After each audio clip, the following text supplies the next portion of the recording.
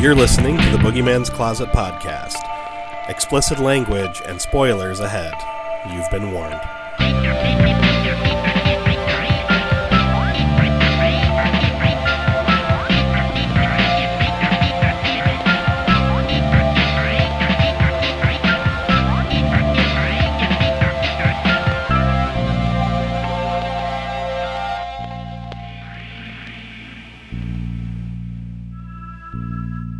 And we are back for yet another episode of the Boogeyman's Closet. As always, I am Mike Alvarez.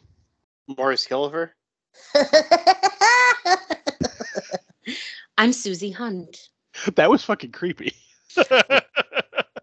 But we are continuing our month of one and done slashers with episode 154, Dr. Giggles from 1992. It's an hour and 35 minutes, directed by Manny Cotto, who basically did a lot of television stuff, but he directed some episodes of that old show Monsters from the 80s. And he did one of my favorite Tales from the Crypt episodes, Mornin' Mess, which is about a bunch of ghouls who are feeding off the homeless population. He also made the movie Starkid, if you guys remember that from the 90s. But let's go around the table and see what everyone thinks about this wacky 90s horror. Maurice, we'll start with you today. What are your thoughts on this? Well, it was made for HBO, right? No, this went to theaters. No, it didn't. No, I'm pretty sure it did. That went to theaters? Yeah. I have to do. That's got to be my laugh. I thought it was a direct to HBO movie when that came out. I'm pretty sure this was. Yeah. Let's see. October 23rd, 1992. Yeah, it was released in theaters. How much did it make? Does it say here? $8.4 million. $8.4 million. Yep. Wow, people were stupid.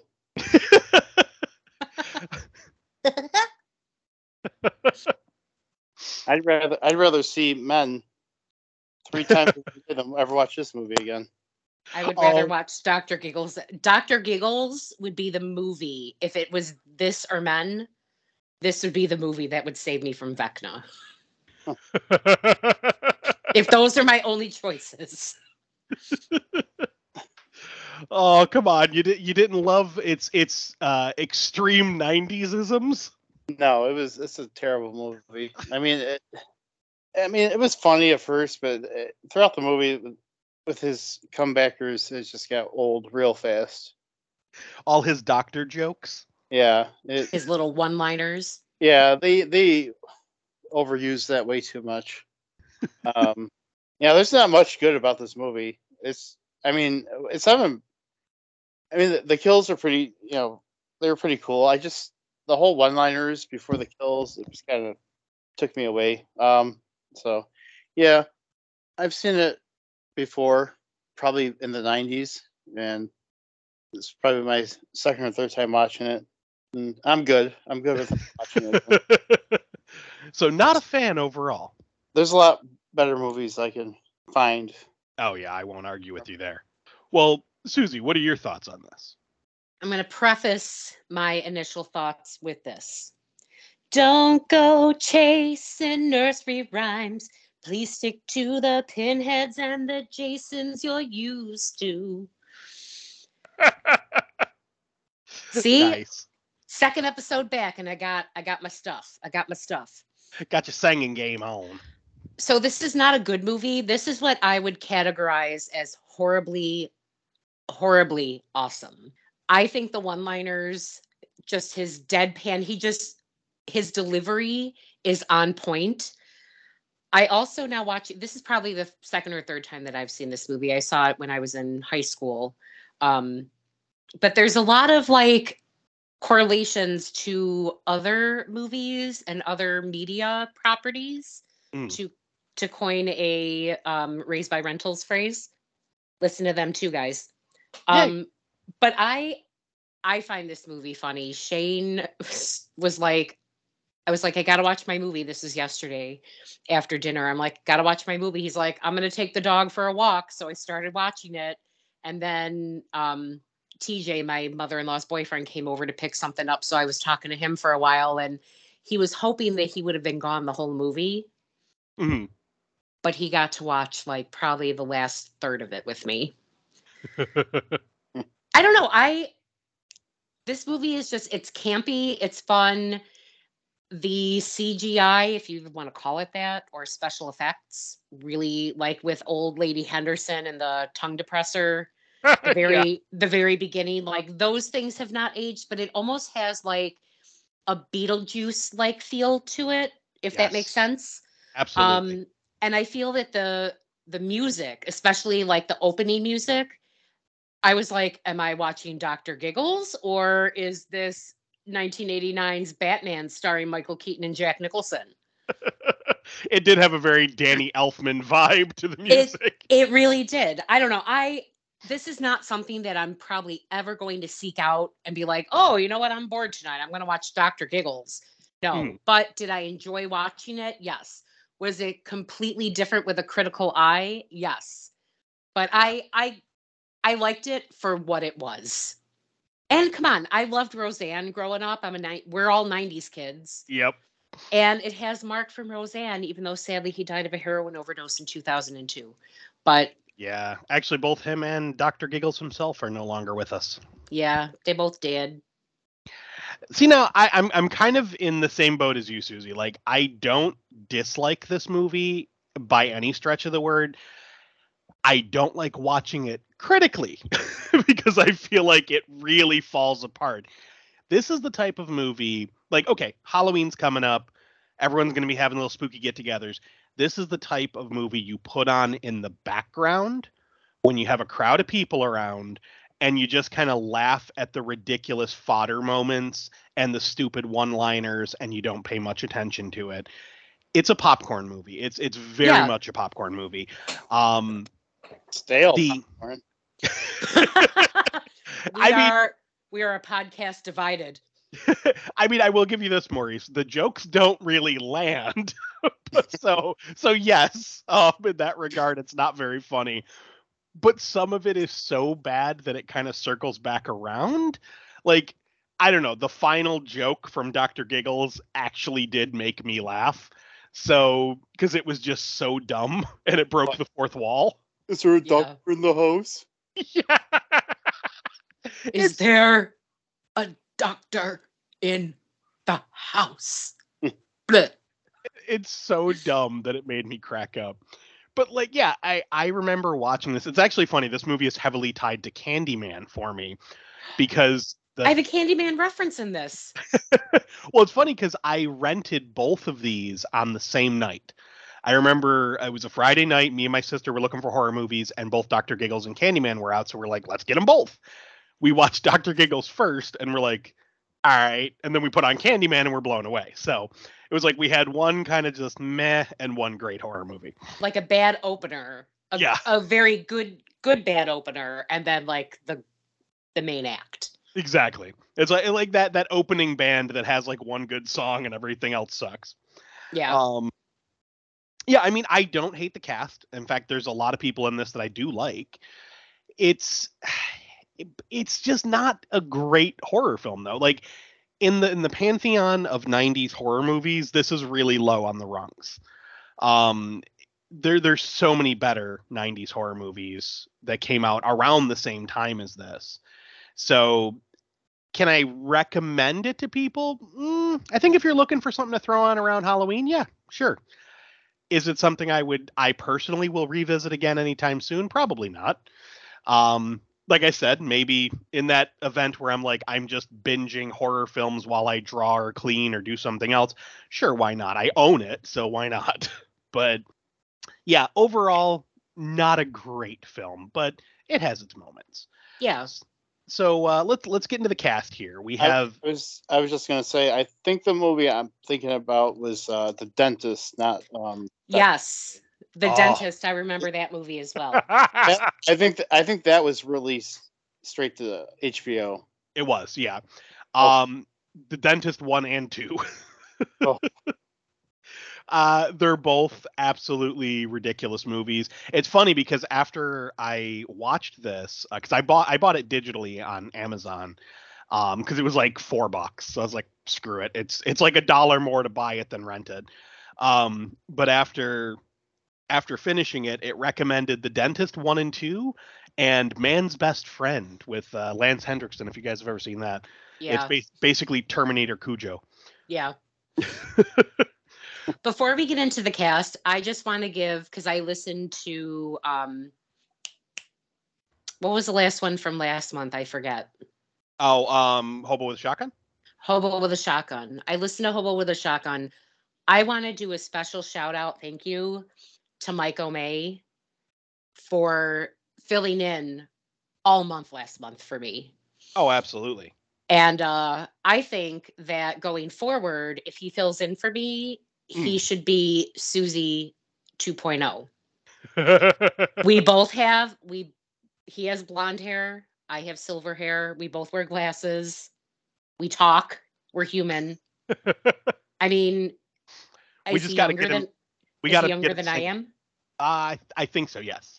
See, he's younger than me, so we got to get him singing though. But thank you. I really appreciate you, Omay. And I listen to Count Creepy Head. Absolutely. Got some fun stuff coming up. But yeah, so the cast is, like I said, it's pretty good. Playing Dr. Evan Rendell, also Dr. Giggles, is Larry Drake, who we would know from Dark Knight of the Scarecrow, Werewolf, that old 80s TV show that I'm always bringing up, Darkman 1 and 2, LA Law, and two of my favorite Tales from the Crypt episodes, and All Through the House, which we actually covered on this show, where he plays the evil Santa, and The Secret, which is the one about the vampires who adopt a werewolf. Fantastic episode. But then we have Jennifer Campbell, played by Holly Marie Combs. We would know her from Picket Fences, Charmed, Grey's Anatomy, and Pretty Little Liars. She's in a lot of TV. Tom Campbell, played by Cliff DeYoung. He was in The Twilight Zone, Shock Treatment, the sequel to Rocky Horror, The Hunger, Pulse, Murder, She Wrote, The Craft, and Carnosaur 2. So he has a great pedigree. Then we have Max Anderson, played by Glenn Quinn, who we would know from Roseanne. He was also in Angel and a great anthology movie that does not get enough love, Campfire Tales. Then Officer Joe Reitz, he was played by Keith Diamond, who we would know from Law & Order, ER, The Shield, Charmed, Weeds, Bones, and that movie Badass. I don't know if you guys have ever seen that, but it's a weird parody film. And then Tamara, played by Michelle Johnson, was also in that TV show Werewolf, Waxworks, which I will get on here one of these days, Death Becomes Her, Murder, She Wrote, and a Tales from the Crypt episode called Split Second, all about lumberjacks, which is actually a really good episode. But there's a bunch of other people in here, but they're literally there to just get killed. So I didn't put any of the fodder in here. And they all have weird names, like Trotter is the one guy's name. It's like, all right. But for anyone who hasn't seen this, the basic plot is a madman who believes he's a doctor comes to the town where his crazy father was killed.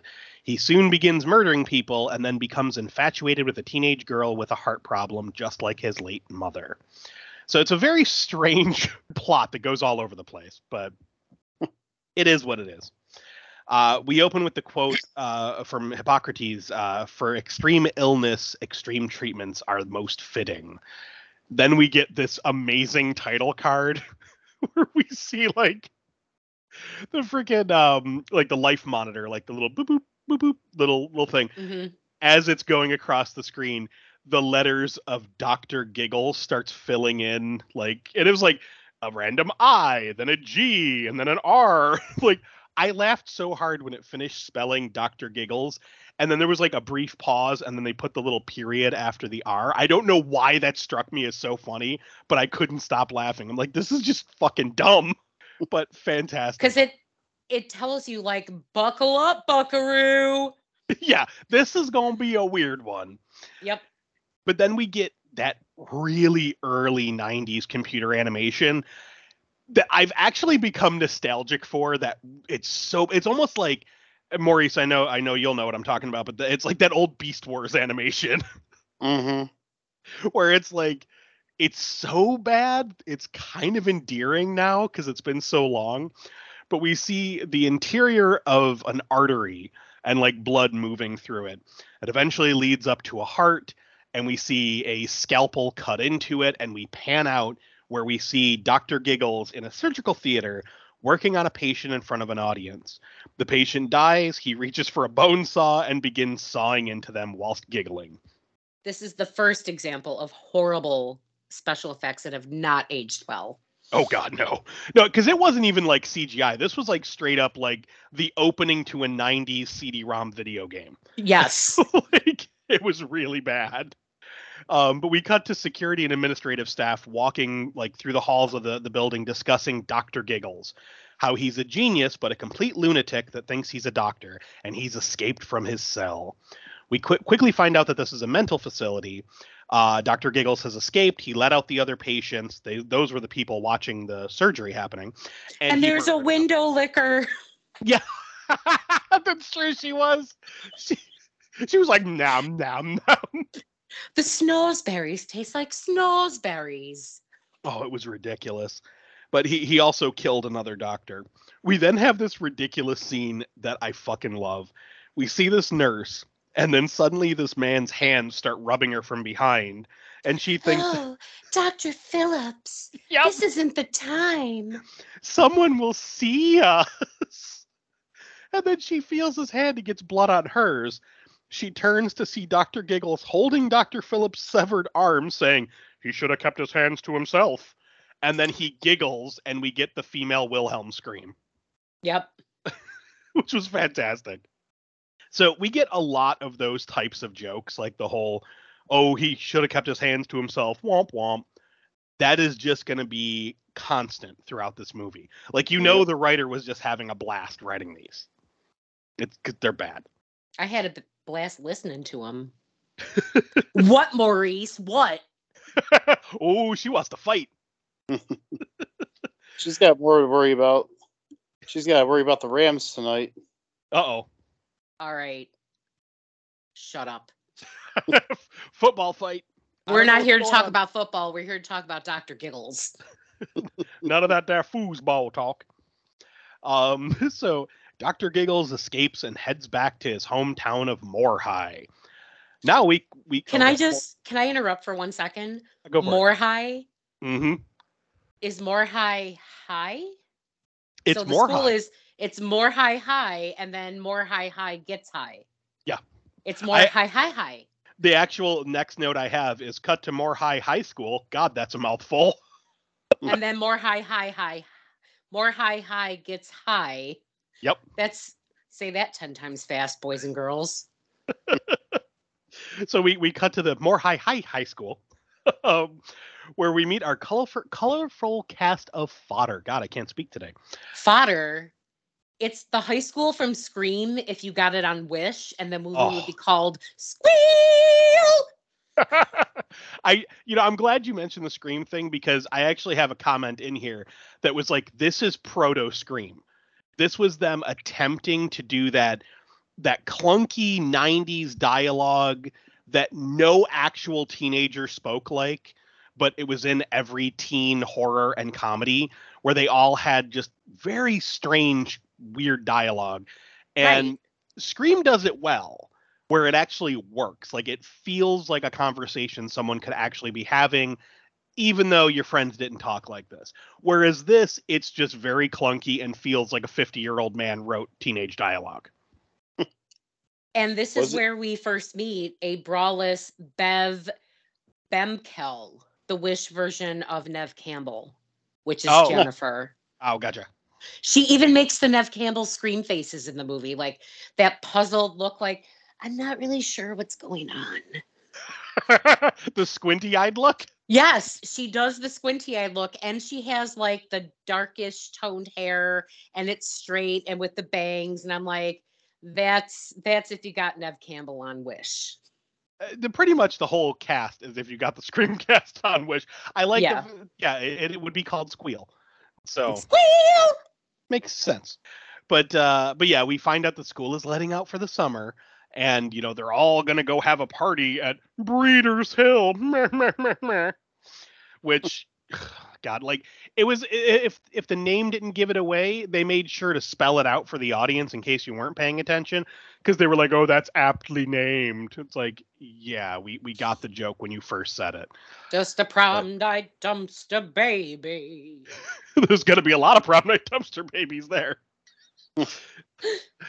But we cut to Jennifer at a doctor's appointment where we find out that she has heart problems, a Not prolapsed pregnant. valve. No. She has a prolapsed valve. The doctor tells her that they're unsure if they're going to need to operate, but it's really not a huge deal and is something that they handle all the time. But to be safe, no excitement, no caffeine, and no alcohol. And I wrote, good thing she's not a teen in a horror movie. Wait a second. She's fucked. And it's not a prolapsed rectum or vagina. Thankfully. Yes. I thought he was going to tell her, and when he paused, I thought he was going to say no sex, but they didn't go there. That would be strenuous activity. Yeah, no excitement. So unless Max is a, oh my God, what was it from Friday the 13th part 4? A dead lay? A dead fuck. Dead fuck. Unless Max is a dead fuck. Well, we find out at the end he must not be because the heart monitor speeds up. So we cut to the old abandoned house of Dr. Rendell, where which we is see Vecna's starter home. It really is. And we see Dr. Giggles in the basement breaking open a wall where behind it we see an office door. Then we cut to Jennifer walking past the old house, and she hears some banging and stops to look, and then bam, doggo jump scare, where we meet Mrs. Henderson, aka Proto Karen. She's totally like the prototype Karen. She gets all up in Jennifer's face and then like grabs her heart monitor and is like, "That's a funny looking Walkman. What is it?" Oh, she annoyed me. But Jen gets home and we meet Dad and his new wife, Tamara, who looks like she's barely older than Jen, which is always creepy. But we get a little backstory here where we find out that Jen's mom passed away. She went in for a routine operation and died and died on the table, which is why Jen is so nervous about the possibility of having a routine operation for herself. So now we cut back to the Rendell house where we see Dr. Giggles in an office in the basement. He finds a picture of Rendell, and we're treated to a flashback. We see little Dr. Giggles slicing up his stuffed animals and telling his dad how he wants to be a doctor just like him. Cut back to present day, Dr. Giggles wipes away some tears and says, "This town murdered you. It's sick, and it must be cured." Dun, dun, dun. So the Dr. Giggles flashbacks crack me up because they're trying to make us feel for Dr. Giggles. But it's like, yeah, it's just not working. Yeah, especially later on when you find that out. Right. Like find out what happened. Yeah. That kid is something else. Oh, yeah, Evan's creepy. I actually will give the movie this. That one scene stuck with me for years. But the scene that looks like the end of Men? Yes, exactly. That one exactly. But suddenly our fodder arrives at the old Rendell house. This is Stu, Diane, Trotter, and Lee. Stu leads the way singing a little ditty about Dr. Rendell. Our town's got a doctor and his name is Rendell. Best stay away because he's the doctor from hell. He chopped up his patients, every last one, and he cut out their hearts purely for fun. So the fodder does what fodder does best in horror movies. They go and poke around where they shouldn't and explain to the audience backstory elements that we need to know. Why does it look like it's the Candyman's lair? Because it came out in the 90s. There's a lot of 90s isms throughout this entire film. And again, before you go into 90s isms, it's light when they go inside and then it gets dark real quick. True. Well, it's also light when Stu and Diane leave, and then it suddenly gets really dark. Right, and it's supposed to be like the beginning of summer, so... Yeah. So this was like 7 hours later. But what was it? Prom night. Yeah, exactly. Longest fucking school day ever. They had like 4 lunches. Oh, man. Was it prom night or was it freaking oh God.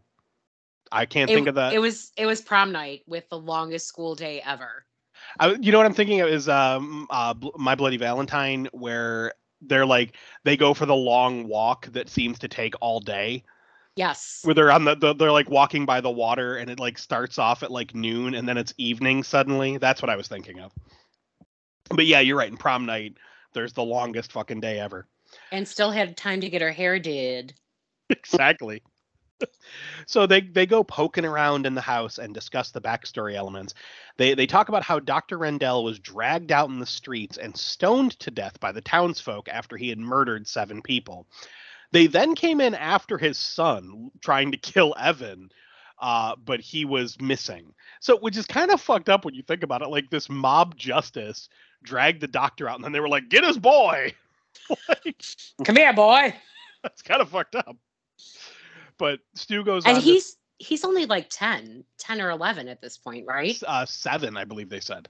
Okay. Yeah, because he was orphaned at 7. Oh, yes.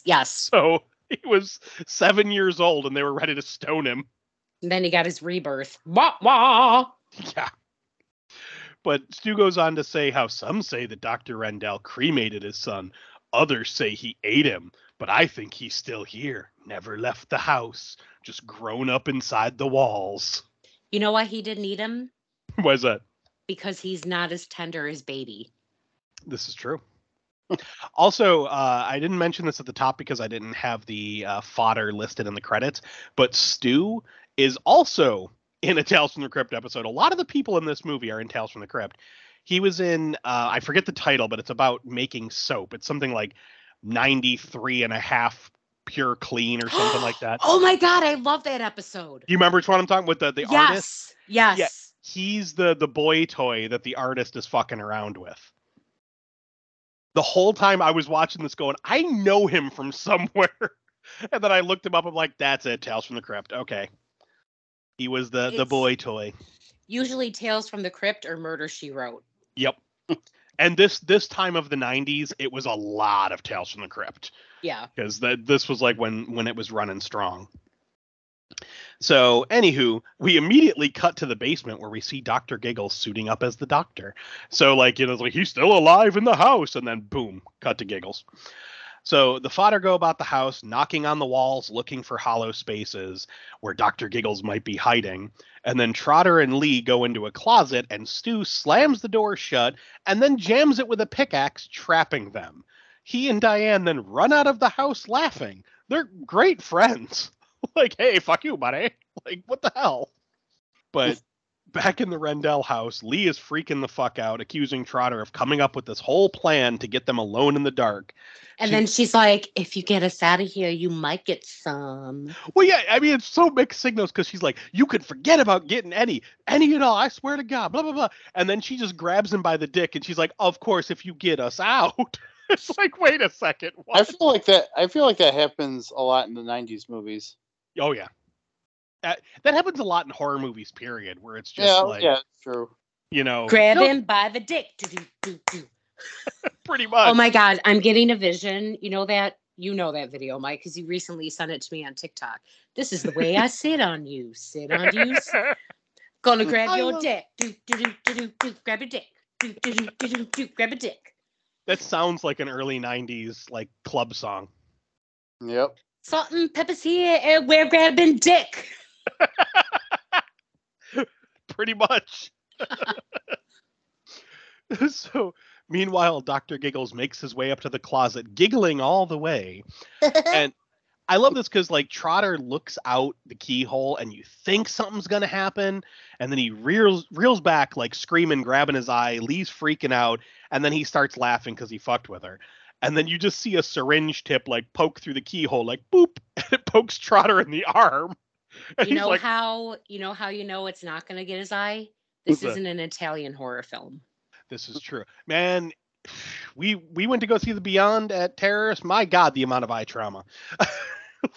I love that movie. You know I do.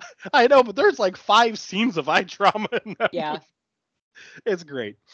But so he gets poked in the arm with a syringe and then immediately starts like barfing up red foam. So he dies. Giggles gets in, refills the syringe, and comes at Lee. She screams, and we cut to Karen's house. She hears the screaming and goes to snoop around with her dog. She looks in the keyhole and sees Dr. Giggles peering out at her from the inside, and she runs off to call the cops. And his eye is fucking scary. Yeah, no, Larry Drake is genuinely a creepy dude. He is. He plays some good creepos. Like, I love him as the evil Santa in Tales from the Crypt. Like, that's such a great villain. That was a good one to pick to do for the podcast. Oh, yeah. But we cut to Breeders' Hill, where we see a bunch of teens drinking and making out, including Max and Jen. Max brings out some booze, Jen turns it down, and he gets all butthurt. The cops then show up and scare the kids away to go to another party. Get off my lawn! Exactly. I love it because Magruder, the older cop, he's like, now you kids might be too old to remember, or too young to remember this, but, and then he plays the parties over and he's like, get out of here. Go on, you damn horny teenagers. Go on now, get. So the cops get a call that Karen called in a complaint about the old Rendell place. They write it off and comment that she sees rapists in her hemorrhoid cream. So clearly she calls them a lot. Karen's got a Karen. So we see her getting ready for bed, putting out her meds, which we show a close-up of, and it's a red pill. She goes to let her dog in, and then when she comes back, the pill has turned blue. Dun, dun, dun. Morpheus visited her. Exactly. I wrote she's going to go in the Matrix. Yep. Oh, God. So she takes the pill and gets in bed. That's where I put she takes the pill and goes to the Matrix. And isn't her dog's name like something so like it's like Nancy or Ashley or something? Like she's like Nancy, get in bed. And the poodle just goes and gets in this. And I'm sorry, I have a dog. But that bed is really not big enough for that dog to sprawl out. Oh, no. It was a tiny little bed. It was like a cat bed. Yeah. Valkyrie would still be like, Do not want. But so she gets in bed and then immediately starts convulsing. She tries to call for help, but Dr. Giggles shows up and says, it's a good thing I make house calls. I want to make this comment because it's something that we're going to see continuously through the movie. All of his doctor, apparatuses, they're all exaggerated in size, almost like you would expect a clown to have. Yes. And I fucking love that because he pulls out the tongue depressor and it's the size of my fucking foot. Right. But I gotta say, I love that shot because this is still the age of practical effects. We were still doing things practically. And we get a shot from inside of her mouth with him holding the tongue depressor down and looking in the mouth. And how they did that was they built a giant puppet mouth that they could fit the camera inside of. So it's a giant oversized mouth. And then they had this long, forced perspective, huge tongue depressor. So Larry Drake was holding the short side, but then it was this huge side that was going into the puppet mouth. So it was the whole forced perspective shot. It looks great. It really does look well. And, for being all practical, just for this one shot, it's they sunk a lot of effects work into that one shot. It's cool. But so yeah, he checks her mouth, and then he's like, I have to look up your nose. And he pulls out this giant anal scope, probe with a pointy end. Oh my God. And then he just crams it up her nose, and you hear this crunching, and again, great puppet head that he crams it up the nose of. And then he's like, I think I see the problem, as she's dying. See, I think that's very akin to the end of end of Nightmare on Elm Street, where Freddy's arm comes out and grabs the mom and pulls her through the window. Oh yeah. For that time frame, it's still and if you think about how horribly awesome this movie is, it makes sense. Well, and that's the thing. I actually have a soft spot for that type of puppety special effects where it's it's so clearly fake, but it's also somehow works. It's I don't know if it's because it's that weird uncanny valley, it looks real, but it doesn't kind of thing, where it's that looks like a person, but something's wrong. So I don't know. I love it. But The cops show up to the old Rendell house, and we find out Officer Reitz is a rookie who's not from Moorhigh, while Officer Hank Magruder has been there his whole life. So once more we get a bit of backstory while Magruder explains things to Reitz. Long story short, Rendell's wife got sick with a heart condition. The sicker she got, the crazier Rendell got. He became obsessed with trying to fix her heart. He began cutting out the hearts of other patients while they were still alive, and it looked like he was trying to find a replacement for her heart. So he comments that if they hadn't killed him, maybe he would have pulled off the world's first heart transplant. And Reed says ahead of his time and out of his mind, because he's the black guy, so they have to make him rhyme because 90s. Then Reitz asks about Rendell's son, and Magruder hints that he knows something, but he's not talking. So we'll get to that later. On their way out, Reitz comments about smelling rubbing alcohol, and Magruder tells him it's all in his head. And then Reitz notices a piece of fabric on a nail and takes it with him, and they leave. So, just because random piece of fabric in a dusty old house, like, this was weird. I'm gonna take that with me. Because cops got cop. Cops got a cop. There we go. So we cut to the carnival where we see Max and Jen on a Ferris wheel. She finally tells Max about her heart condition and about how her mom died. And I wrote, sad moment is sad. You can tell because the music switches to the very special moment music. It's like that. It's an after-school special. Yeah. Oh, it's ridiculous. So Jen is sad and just wants to be alone. She apologizes to Max and heads home, where she overhears her dad and stepmom bumping uglies. Which, I gotta say, that part was kind of funny just because the look on her face. Do it again. Do it again. Right. She then throws her heart monitor in the fish tank and goes and drinks, feeling sorry for herself because she sucks. So outside, we see Dr. Giggles watching Jen through her window. He's then distracted by Stu and Diane coming home across the street. They sneak in past Stu's younger brother, who's playing Dr. Mario, because of course he is. And he also looks sickly, like he has the bird flu or something. He's got that like zombified child look that they always made kids have in the 90s. That's probably why Dr. Giggles doesn't kill him. I was going to say he looks like a young Giovanni Ribisi, because Giovanni Ribisi has always looked like he has the flu. He still looks sickly. Like, bro, take some NyQuil. It'll be better. So they head up to Stu's room to make with the hibbity-dibbity. And now, okay, this entire scene is weird. Fucked up. It's disgusting. So weird. Because, okay, first of all, Stu pulls out lingerie that he says he swiped from his mom's suitcase before his parents left for vacation. So he wants to fuck his girlfriend while she's wearing his mom's lingerie. Yeah. We don't have time to unpack how fucked up that is. Yeah, my name is Sigmund Freud.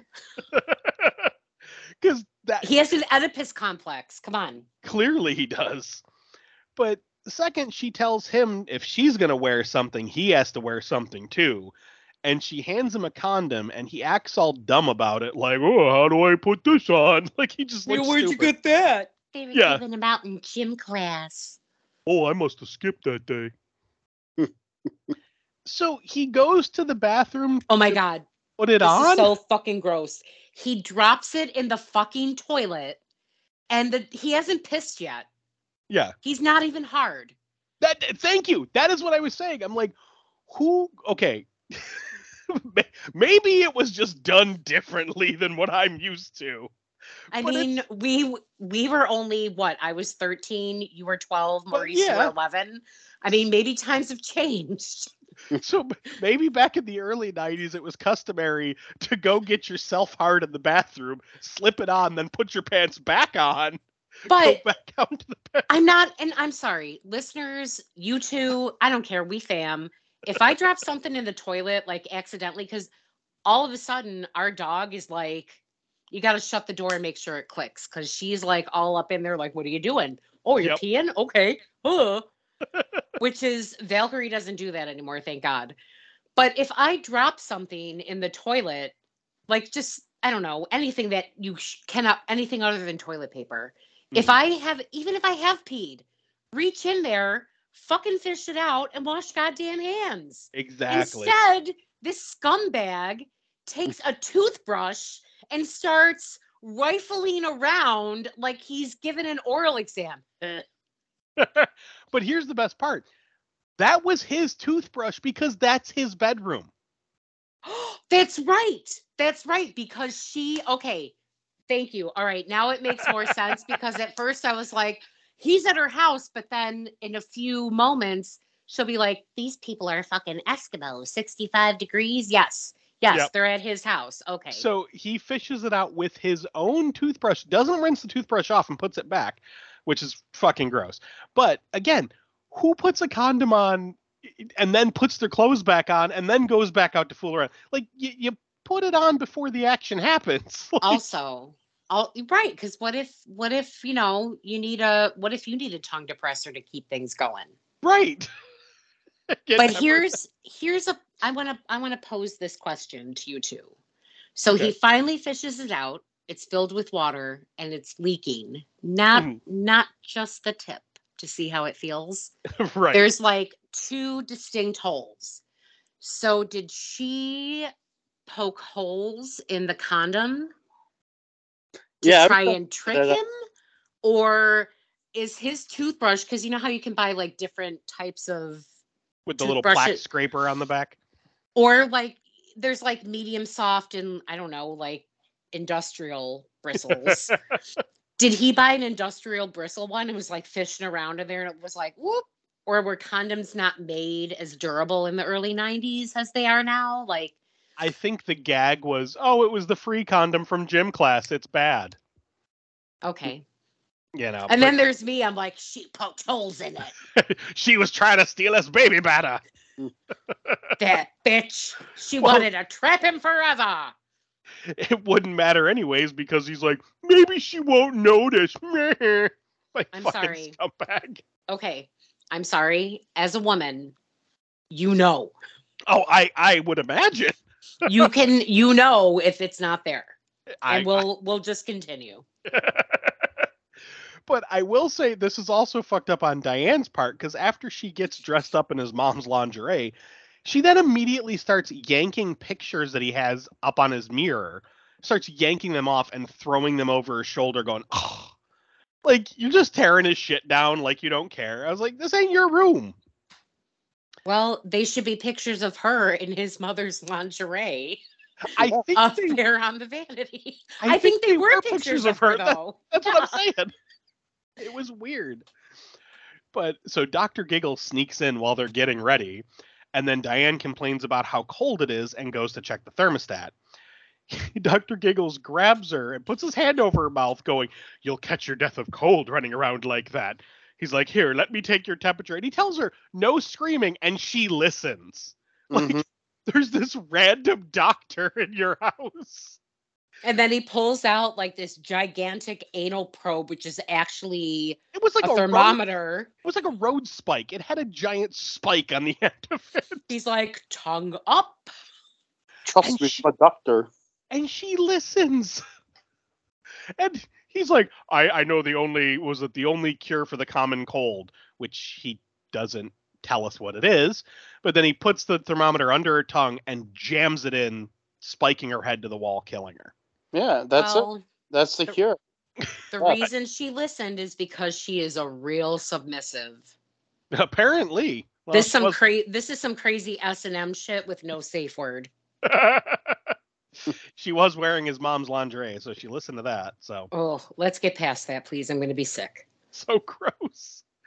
But Stu decides, like I said, maybe Diane won't notice if he raw dogs her or not, and goes back out to the bed. He sneaks under the sheets thinking it's Diane under the blankets, but surprise, it's Dr. Giggles, who says, I hope you have protection, and pulls out a scalpel. He John Bobbits him. Right.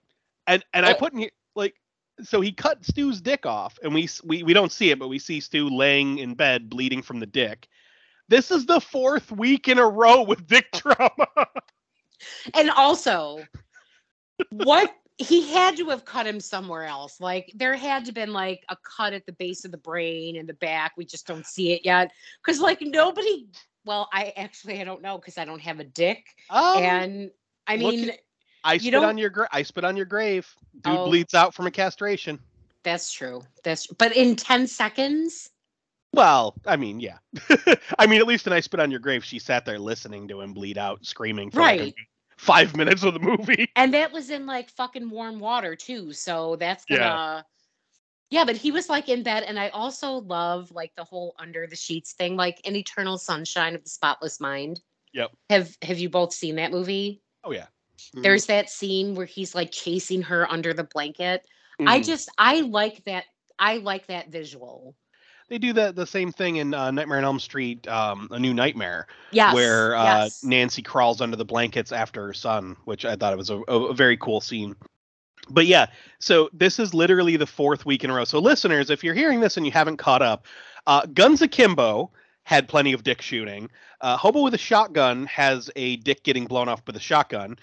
April Fool's Day has someone, well, fake castration, but castration nonetheless.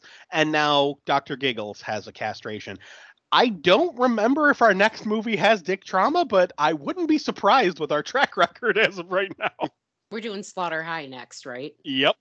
Yeah. Yeah. So we then see Dr. Giggles watching the little brother play Dr. Mario, and he comments, "Terminal," and walks away. Because, you know, it's the 90s and playing video games rots your brain and it's bad for you, you nerd. Yeah. I hated that about the 90s. Oh, video games bad. Meh. Like, shut up. But we cut back to Jen's house. She's more and more drunk, looking through old photo albums of her family. She then gets depressed and leaves as Dr. Giggles comes in through the back. Upstairs, Dad and Tamara hear the door close, and Dad comments that he wants to go check on Jen and make sure she's okay. Tamara's an annoying bitch about this, who gets jealous that he wants to check on his sick daughter. I'm like, fuck you, lady. There's a shot. There's like one single frame of her face, and I was like, holy shit. She looks like that one ghost nurse in House on Haunted Hill with Jeffrey Rush. Okay. I'd have to rewatch that to see what you're talking about. She's not. I paused the movie and I went on IMDb and I looked her through and I was like, all right, it's not on hers. And then I thought, okay, so maybe some, like once in a while, there'll be like a really tiny part actor that will only be credited on the actual movie and it's not her. But just like the look on her face was that same look as the one nurse. But anyway. For me, I always, like, every time I see her, I immediately think of Waxwork, because she played like the rich snobby girl in Waxwork that gets killed by the vampires. Yeah. That's the first thing I always think of. But like, again, who gets jealous of like their spouse's kid? You know, teenager. What I'm saying? Like, it's a child bride. That is true. You know what? You know what we have here, friends? The real fucking bitch. This is true. So, because he's like, come on, she's sick and she just lost her mother. And she's like, oh, you just lost your wife and you got over it. And it's like, wow. Because you're a warm, like, crusty vagina. You were going to say wormhole, weren't you? I was, but I wanted to try to keep it a little less NC-17. Oh, God. So Dad goes to look around, and he finds the heart monitor in the fish tank, the bottle of booze, and the pictures, and realizes that Jen is not okay. He wants to go look for her, and Tamara pitches a fit about how Jen is trying to tear them apart. So Dad's like, are you coming with me? And she's like, no. And he goes, all right, fine. So he leaves, and then Tamara pouts and eats an entire container of ice cream, because that'll show him. Also, when she took that ice cream out of the freezer, I think they need a new fridge. I think she took it out of the fridge and not the freezer, because I have a comment that was like, ice cream works better if it's in the freezer. Was it in the fridge? Maybe I wasn't paying that close attention, but when she pours it into the bowl, I'm like, that's a lot of soup. Yeah, it's 90% liquid. So did it really happen to her? What happens in the next scene with her? Maybe. Is that why it was mostly liquid? But we'll get to that. Stay tuned. Indeed. So back at the carnival, we see Corrine and Normie. That's a weird name. Pick up Max and take him to the secret party that everyone knows about. In the fucking band room. That shit never happened in high school. I'm going to tell you right now, I was a band kid since 6th grade. That shit did not go down in the band room. Right? So back at Jen's house, Dr. Giggles gets Tamra and pumps her stomach with some crazy bladed pump. It's pump that stomach, pump that stomach, pump that stomach. 2 songs in one day. Indeed. Instead of pop that coochie, get it? I got it. But no, like he shoves the tube down her throat, which is creepy enough. But like before he does that, we see it's got like this weird spinny blade that comes out of it. It's like the blade on my Ninja for when I make my protein shakes in the morning. Exactly. It's that weird like multi-pronged little spinner. But he puts it down her throat, and first you see all the ice cream coming up.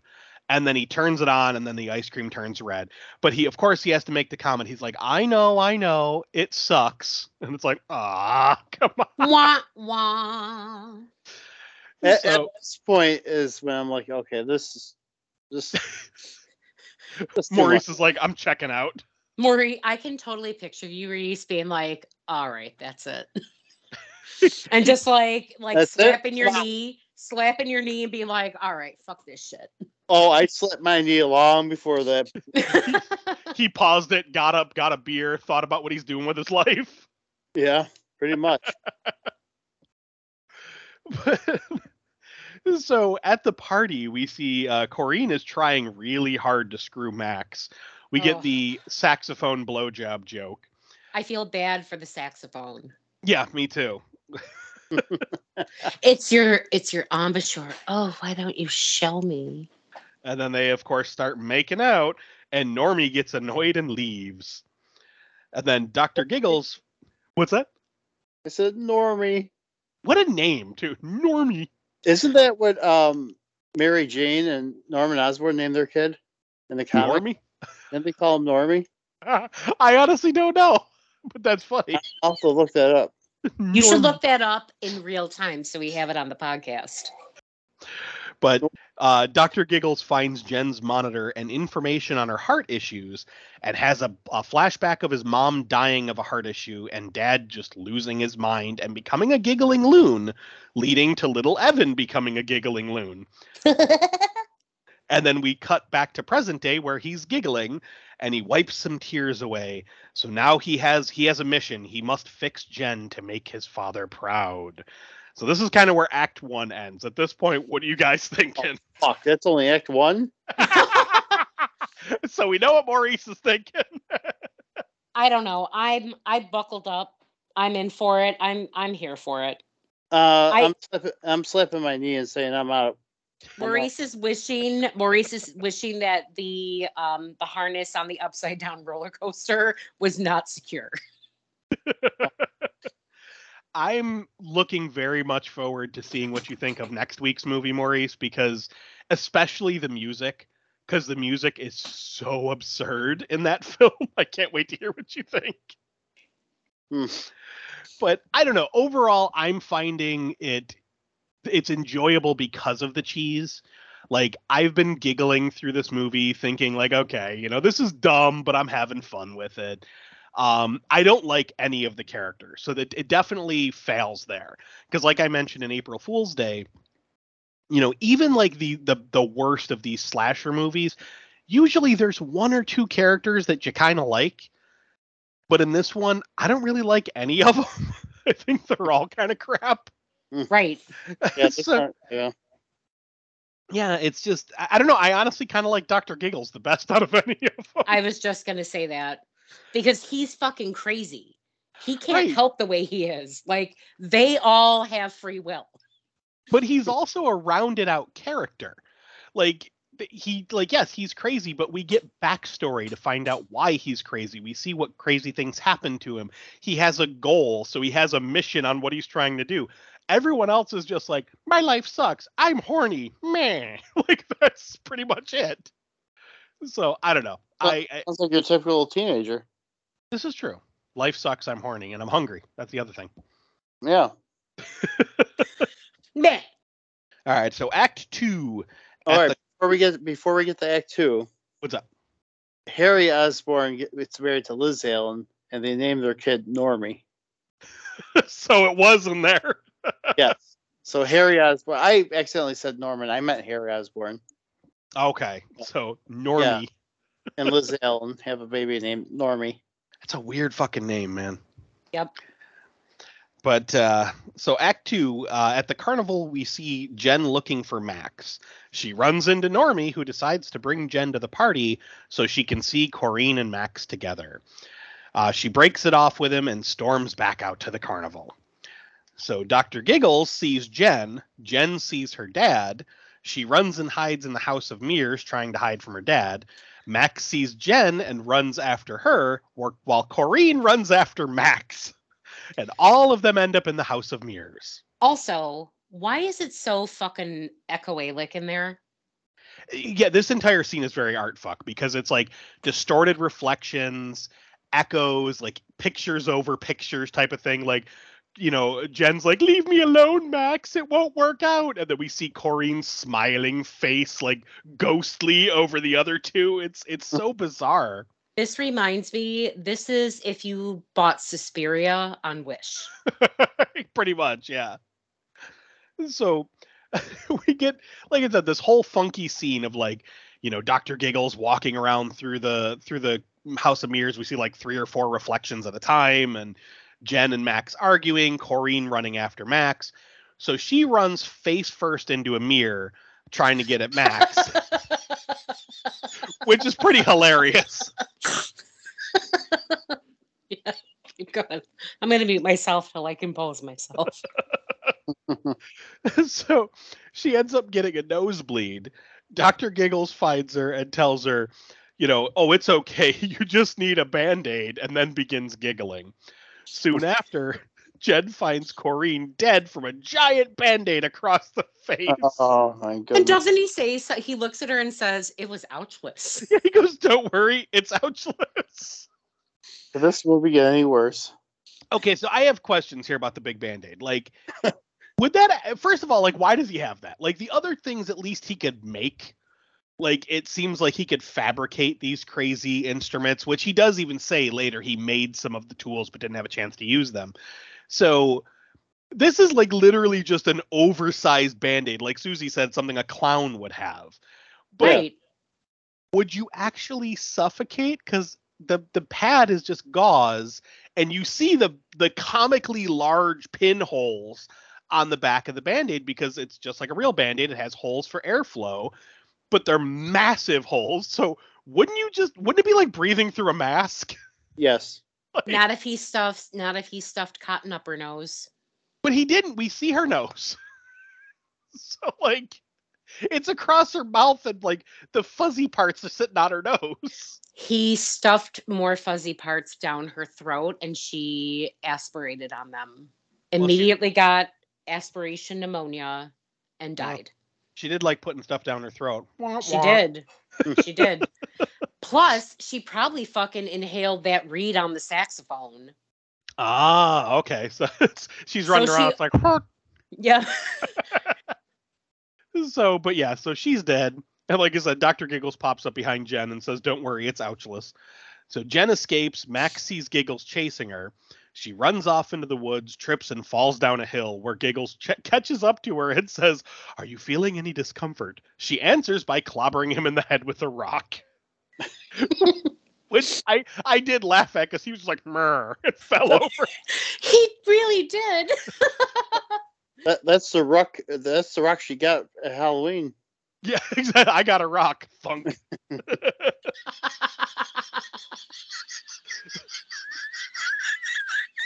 Uh-oh, we broke her. Keep going. I'm gonna mute.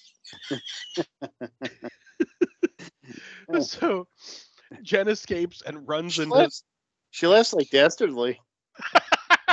Or Exactly. Butley. Yeah. Come on. I just composed myself, guys. It's the wacky races. Hanna-Barbera. Oh lordy. Well, I'm on the Scooby Doobies. Is that what Oh, it's called? I forget. I think it was the Scooby Doobies, right? Man, it's been so long since I watched Wacky Races. I don't even remember. Oh my goodness. Keep talking. I'm going to consult the bones. So Jen escapes and runs into officers Magruder and Reitz, and she tells them a doctor is after her. So now we cut to the police station where Max is talking to the cops, trying to explain what he saw with Dr. Giggles.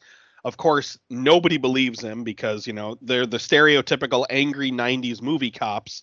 The chief is clearly getting too old for this shit.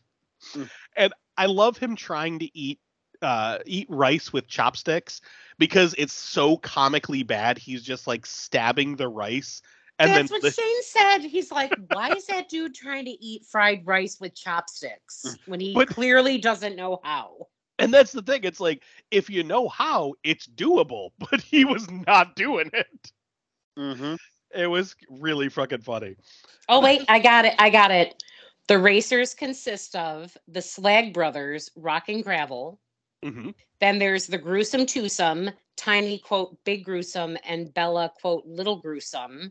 There's Professor Pat Pending, the Red Max, Penelope Pitstop, Sergeant Blast, and Private Meekly, the Anthill Mob, Lazy Luke, Peter Perfect, Rufus Roughcut, Dick Dastardly. No, there were no Scoobies. I'm going to be Dick Dastardly. I want to say maybe it wasn't Wacky Races. Maybe it was like Laugh Olympics. Yeah, I was gonna say might have been the Laugh Olympics or all like right. the Hanna-Barbera I'll look it up. So we get this whole back and forth with the cops. Jen's doctor says he's going to take her to his office to run an EKG on her. Meanwhile, Reitz is convinced that maybe Dr. Rendell's son actually is out there killing folks. So he starts to go off to investigate. Everyone, of course, thinks that Reitz is nuts, but he corners Magruder and makes him tell him what he knows. Now we get another... Raising my hand. I got it. Go for it. All right, Reese, Yep, you're the Scooby Doobies. Then there are the Yogi Yahooies, the Really Rottens, and they break them, and that's it. There's 3. I'll be so Reese, you can be the Scooby Doobies. I want to be the Really Rottens because I don't like Yogi Bear. Hey, Yogi Bear likes picnics, so I'm good. All right. But now we know, and knowing is half the battle. Go, Joe. Indeed. So we get this backstory, like a little flashback now about when Magruder was just a young cop on the force.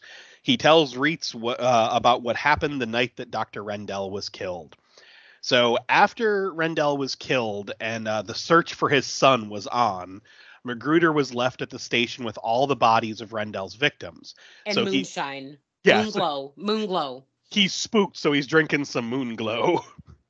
He hears a noise which sounds like giggling and goes to check on the bodies, where we see Evan cut his way out of his mother.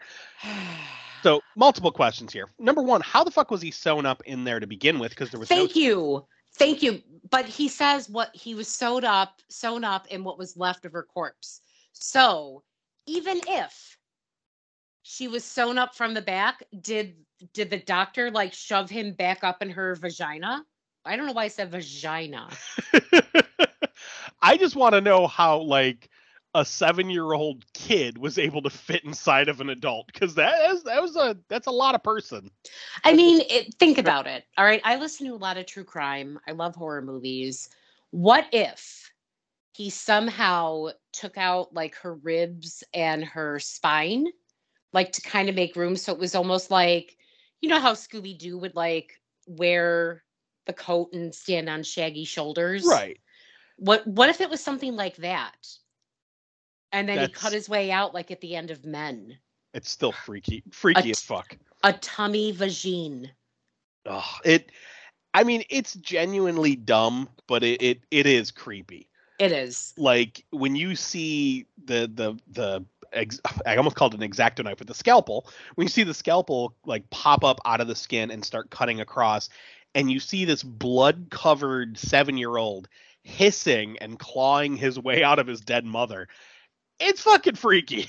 Like, that's the scene that stuck with me all these years after watching Dr. Giggles.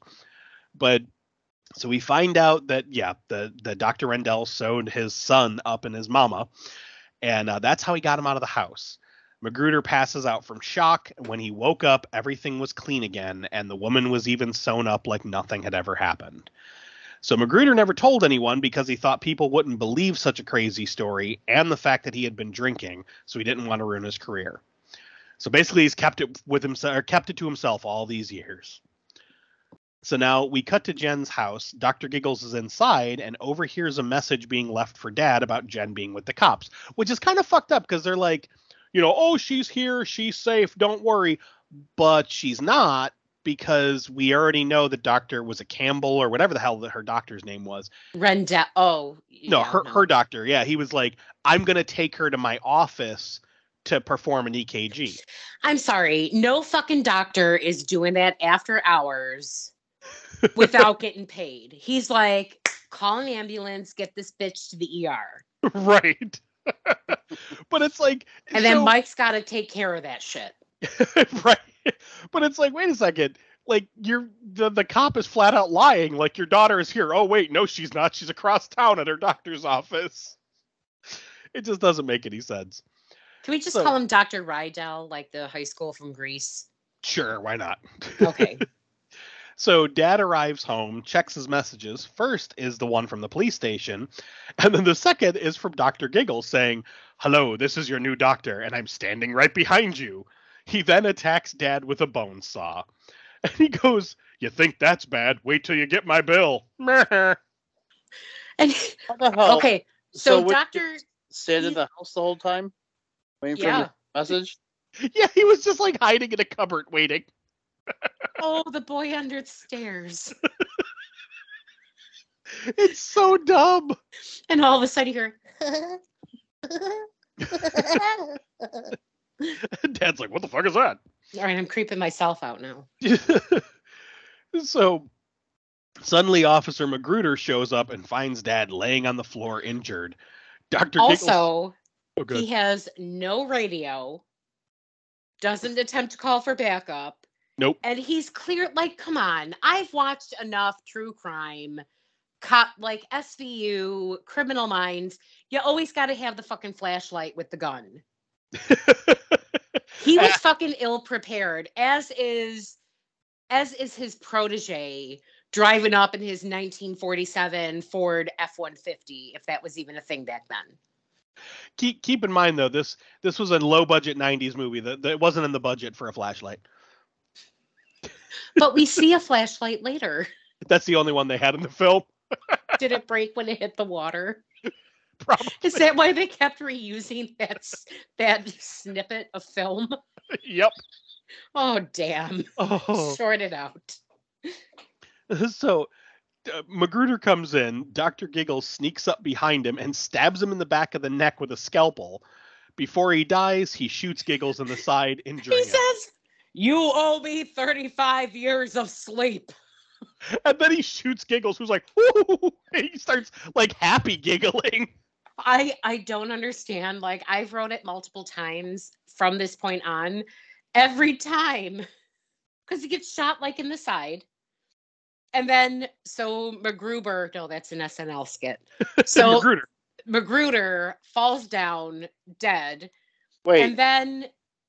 Is it Shooter McGavin? Exactly. So then Dr. Giggles says something like, oh, holy hell, or I don't know what he says, but the next thing we know, he's back in like the basement in the basement of Vecna's starter home. And he's like, water on the knee, operation, $1,000 fee, operation. And then he's like, it tickles. Yeah, no, he's performing surgery on himself, and he goes, oh, that's smart. I love how, to make it look like it's two different people, he has on like a glove, an ivory glove and a blue glove. Yeah. So it looks like, nurse, give me suction. Well, and that's the thing. He's got a mirror on the ceiling, and he's performing surgery on himself to remove the bullet. And once he gets it out, he sews himself up, and then he goes, "Physician, heal thyself." And we cut away. It's so dumb. Oh, boy. So back at the police station, Reitz is trying to figure out what's going on. That scrap of cloth from earlier comes back into play here, and he notices it has the word Terrawood on it. So he looks it up and finds out that that's a mental hospital. And recently, a 42-year-old schizophrenic escaped. ID unknown, but he was orphaned at age 7. And he's like, this might be Evan Rendell. So Also, as he's searching, I keep thinking of that scene in Spaceballs. Oh, no. I'm sorry. Super Troopers. Enhance. Enhance. Exactly. But it's like the huge dots he connects together, and he's like, I know who the killer is. So he heads off to investigate Rendell's house. Max wants to go with him, but Reitz tells him to sit down and shut up. So once Reitz leaves... Okay, so Reitz slams the door, and then Max is like, oh, golly gosh, darn it. He's gone. No one's going to see me. Nope. I'm going to climb out the goddamn window. Well, that's the thing. He's like, that's what you think. And then he does what every smart teen in a horror movie does and jumps out the window and goes to head off into danger. Because that's what they do. So at the doctor's office, we see Jen getting her EKG. The monitor suddenly flatlines, and her doctor runs over and tells her they have to operate and straps her down. Suddenly, the doctor is Dr. Giggles. He cuts her open and reveals her heart. She wakes up screaming. Her doc comes over and tells her everything is fine, well, at least up until the nightmare. You know, your EKG looked great. I have a Sit question. up. Yes. Has she met Dr. Giggles before this? I don't believe so. I don't Like, think so. How did she have a dream about him? Well, because he chased her in the funhouse. Yeah. Oh, okay. Yeah, like Yes. she saw him. Okay, I forgot about the funhouse part. Yeah. They didn't have a proper introduction where he wasn't like, hello, I am Dr. Evan Rendell Jr. She's like, hello, my name is Jennifer. My mother died in a routine operation. Oh, man. So, yeah, so she has the nightmare. Her doctor was like, everything was fine and until the nightmare. And then he goes, I think you'll be just fine. Suddenly he's stabbed in the back by Dr. Giggles, who says, if I were you, I'd get a second opinion. Meh, meh. Jen's doctor then stabs Dr. Giggles in the leg with a pair of scissors.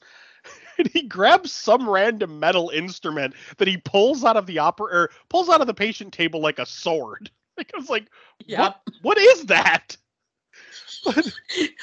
In reality, the way that he pulled it out, I would think that in all logic, the operating table should have collapsed. Right. And she should have done a backward somersault. It looked like a very important piece to that table. Yes, it did. But then Dr. Giggles pulls out one of those reflex mallets from his doctor bag, and they have a sword fight with medical tools. And he bonks him on the head. And then he's like, reflexes seem fine. I'm sorry. I was cracking up at that because it was so... Reese, I don't know how you don't find this hilarious. I mean, I laughed at a few parts. That was one of them, but some of them are just... It is rough. Oh, man. So Dr. Giggles gets the upper hand on her doctor, and then he pulls out a giant blood pressure cuff, wraps it around the doctor's neck, and chokes him with it.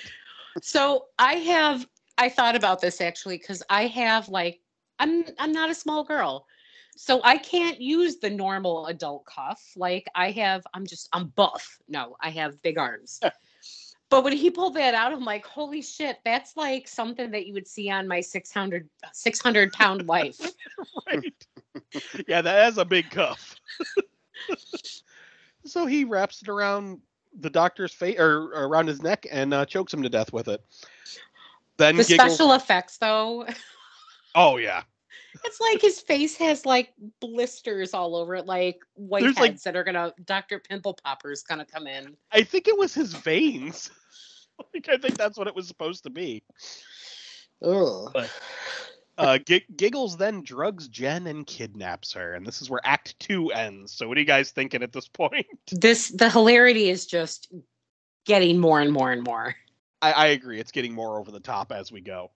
I was gonna say over the top, beyond redeeming in my opinion, but it has its moments. But Why does nobody call for backup? Like they could have splurged and gotten one radio that could have been for the car, for the old worn down cop, and for the Rook.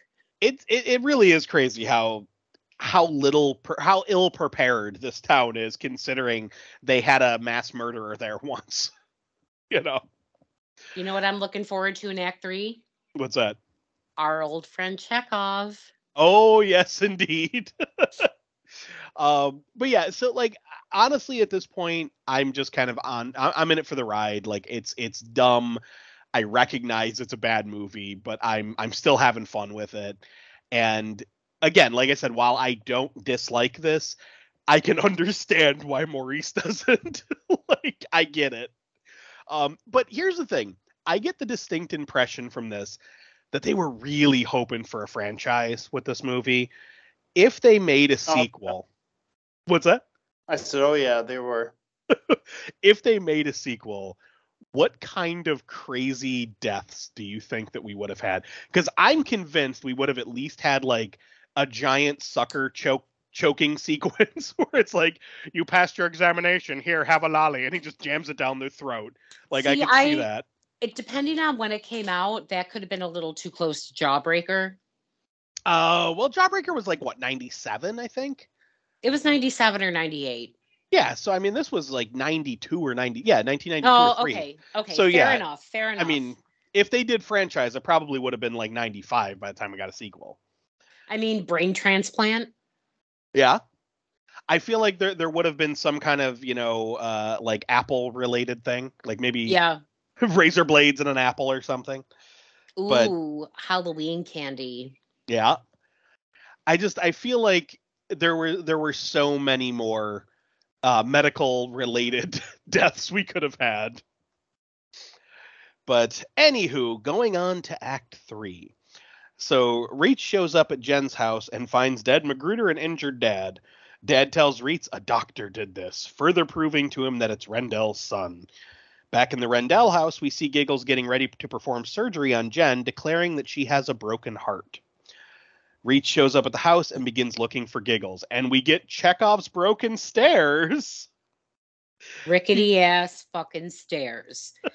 Shane, do you want a bottle of water? I need to get my ass off this rickety ass bridge. You know why? I saw Dr. Giggles. Rickety ass wooden shit is gonna break. Oh yeah, absolutely. Turn around. I got proposed to. Poor Reitz. No, he did not get proposed to. What? I told you the story of how Shane proposed to me. We went on a nature walk in Ellicottville. Oh. And we walked across that bridge, and he was like going to propose to me on the bridge. And he was like, do you want a bottle of water? And I'm like, I need to get my ass off this rickety ass bridge first. I was so confused. I was like, wait, where is the story going? Sorry, actually, it's probably good that I explained it because I don't know if the viewers don't probably know how I got engaged. But yeah, rickety ass bridge, rickety ass stairs. Reitz ain't getting proposed to. This is true. So he goes down the rickety old stairs and finds the doctor's office in the basement. Back in surgery, Giggles pulls out a bucket of hearts. He's like, and then he plays Goldilocks. Yeah. Too big, too small, throws a couple other out. Just right. And at that point, I was picturing him with like Nellie Olson hair from Little House on the Prairie. Right. Just right. So Reitz goes into the office and finds the waiting room filled with all the corpses of the people that Giggles has killed. And then How the fuck did he get them all there? He doesn't drive. It's the same way Jason does it. When no one's looking, he just whoops his way through the forest carrying bodies. Like, boop, boop, boop, boop, boop. Because Jason does that. He uses the bodies to decorate the forest. So, Okay, fair same enough. concept. But then Reitz pukes up clam chowder. So then he goes looking for where Jennifer is. Mm-hmm. So I want to talk about this for a second. So, okay, this is Vecna's starter home. It's big. It's a fucking mansion. A doctor lives there. So the doctor's office is in the basement of the house. Right. He's a single doctor with a single practice. How does he need 25 fucking exam rooms? And a surgical theater. Right. Like, he was like the doctor in season 1 of American Horror Story. He was doing back alley abortions.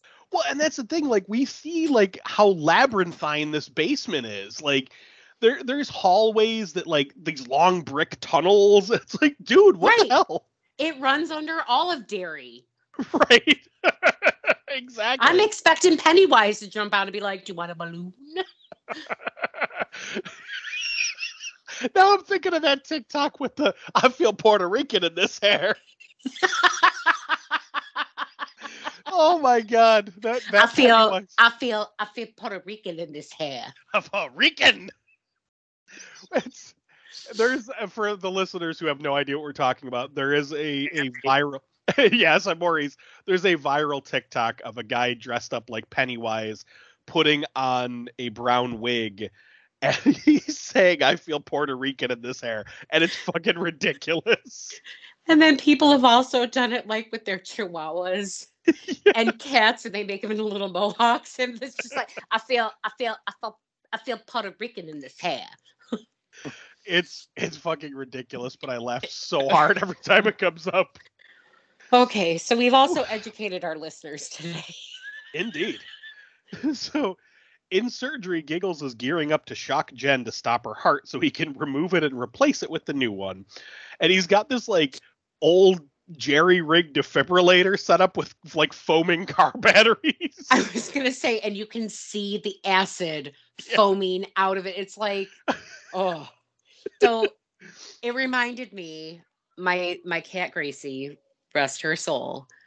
She was pretty old, and you both know that, but like in the months leading up to her passing, she would sometimes leave, Tinkle where she was at the moment. So after she passed, Shane and I were kind of cleaning up cat toys and stuff, and she'd actually peed on an entire like 24 pack of like AA batteries. Ooh, no.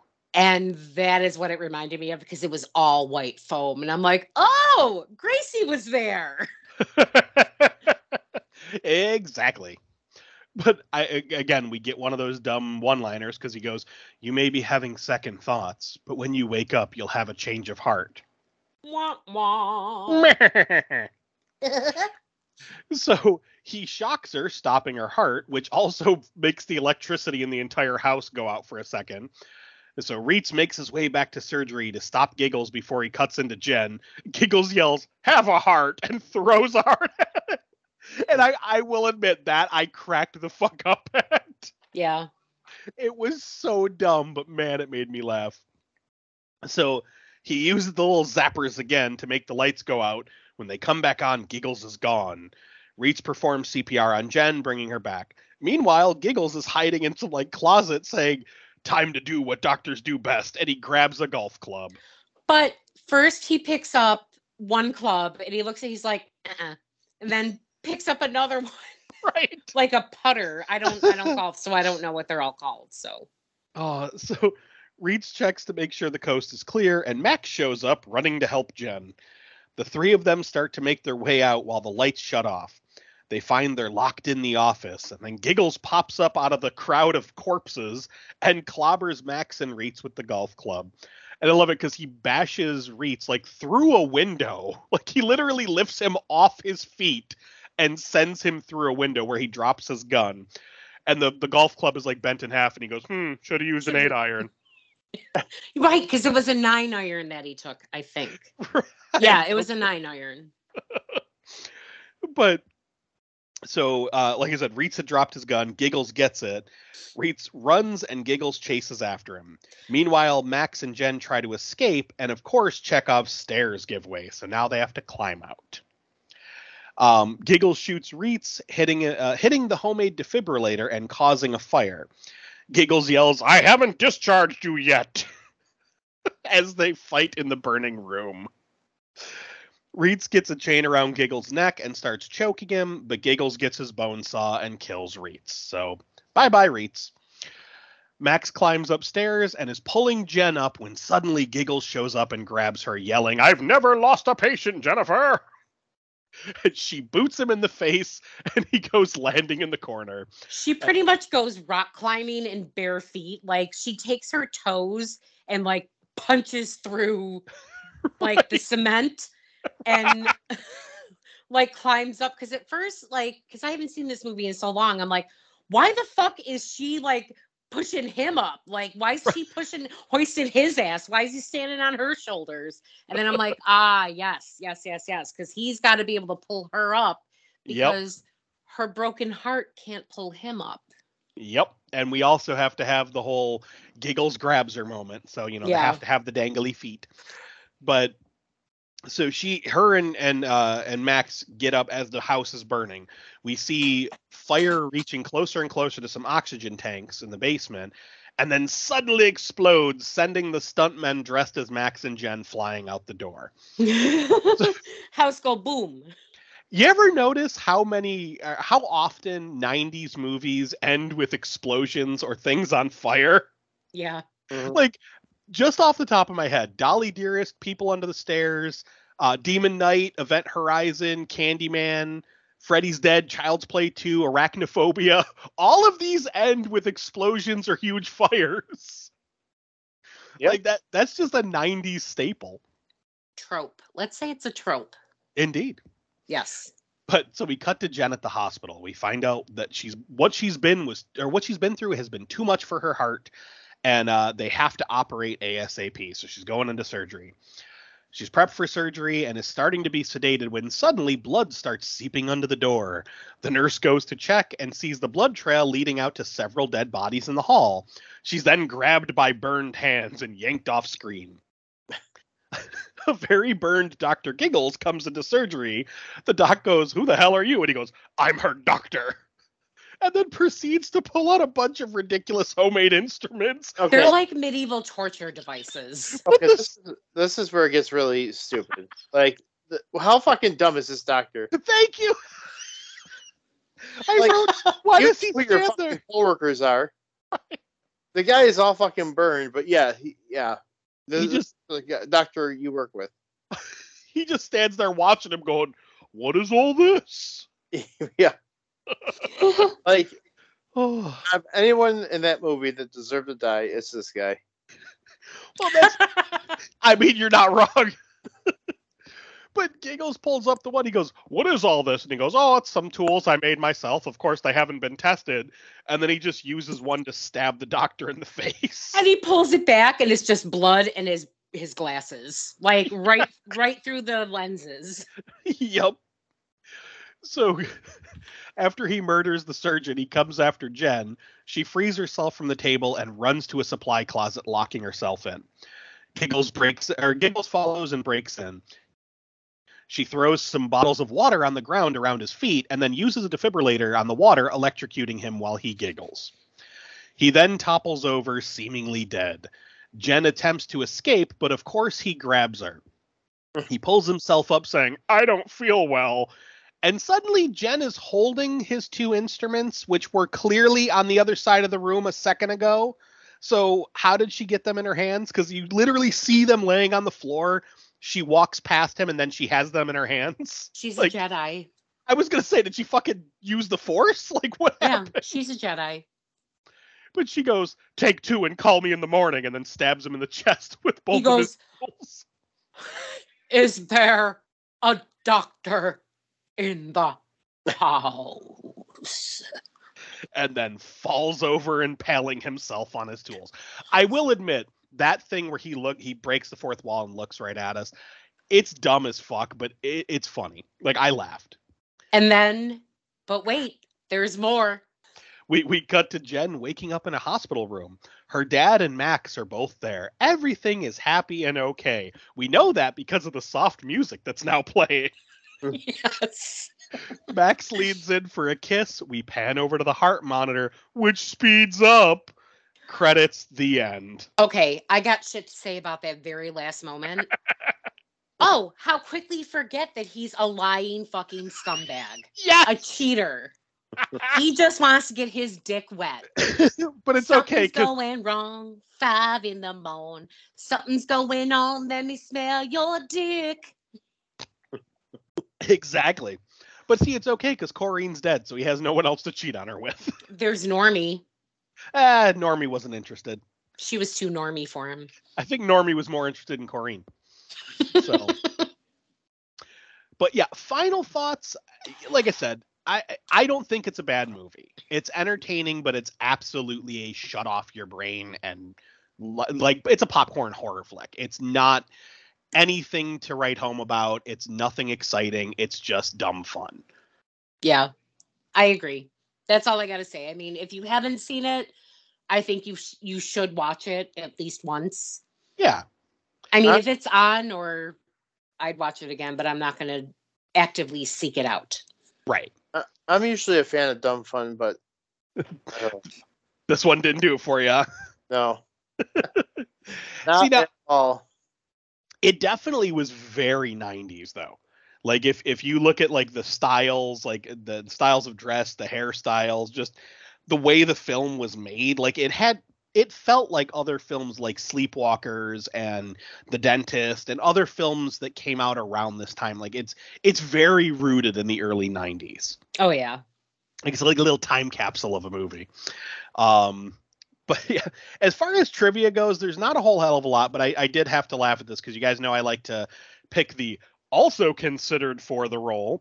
Was Sylvester Stallone and Arnie? No, those are. I'll get to the Giggles one, but Jennifer Aniston and Ashley Judd both auditioned for the role of Jennifer. I highly doubt that. Like maybe Jennifer Aniston because I was going to say she was in Leprechaun. Yeah, I was going to say it was coming off Leprechaun, so she might have. Yeah, this was that era. I'm forgetting the year it came out. So yeah, I could see her, but Ashley Judd was already doing better things at that point.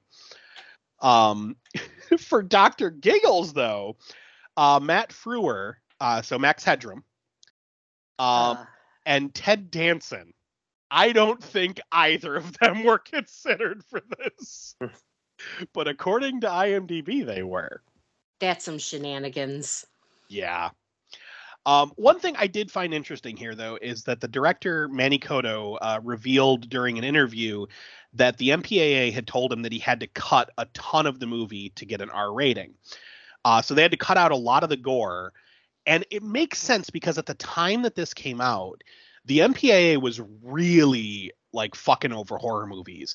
Most legendary is Leatherface, the third Texas Chainsaw, which had a ton cut out of it because of the MPAA, and this was around the same time frame.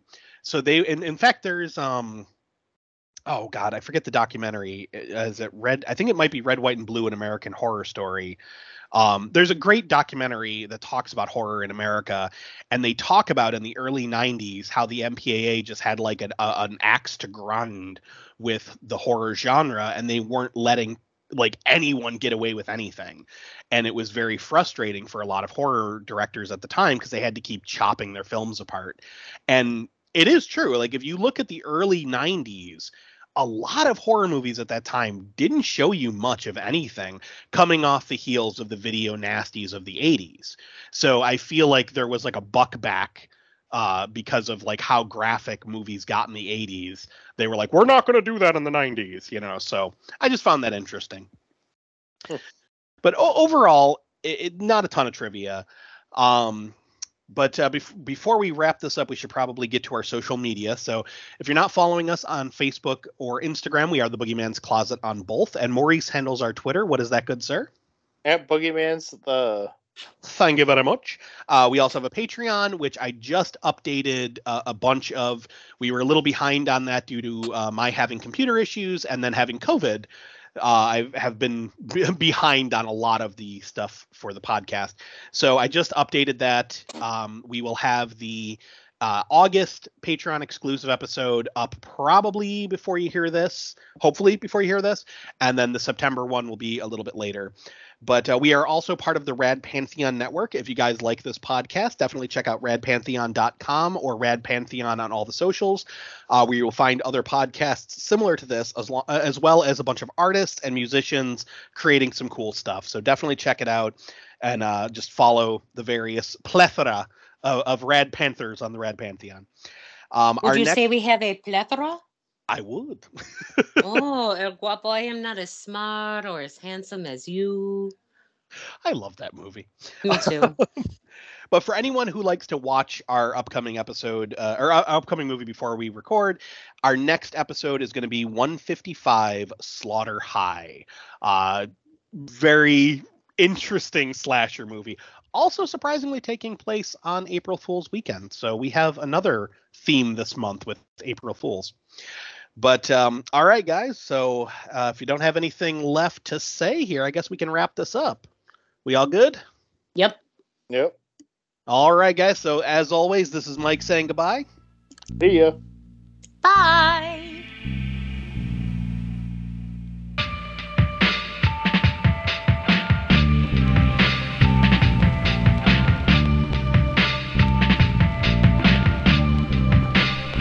Thanks for listening. If you enjoyed what you heard, follow us on Instagram at The Boogeyman's Closet, where you can stay up to date with everything we have planned.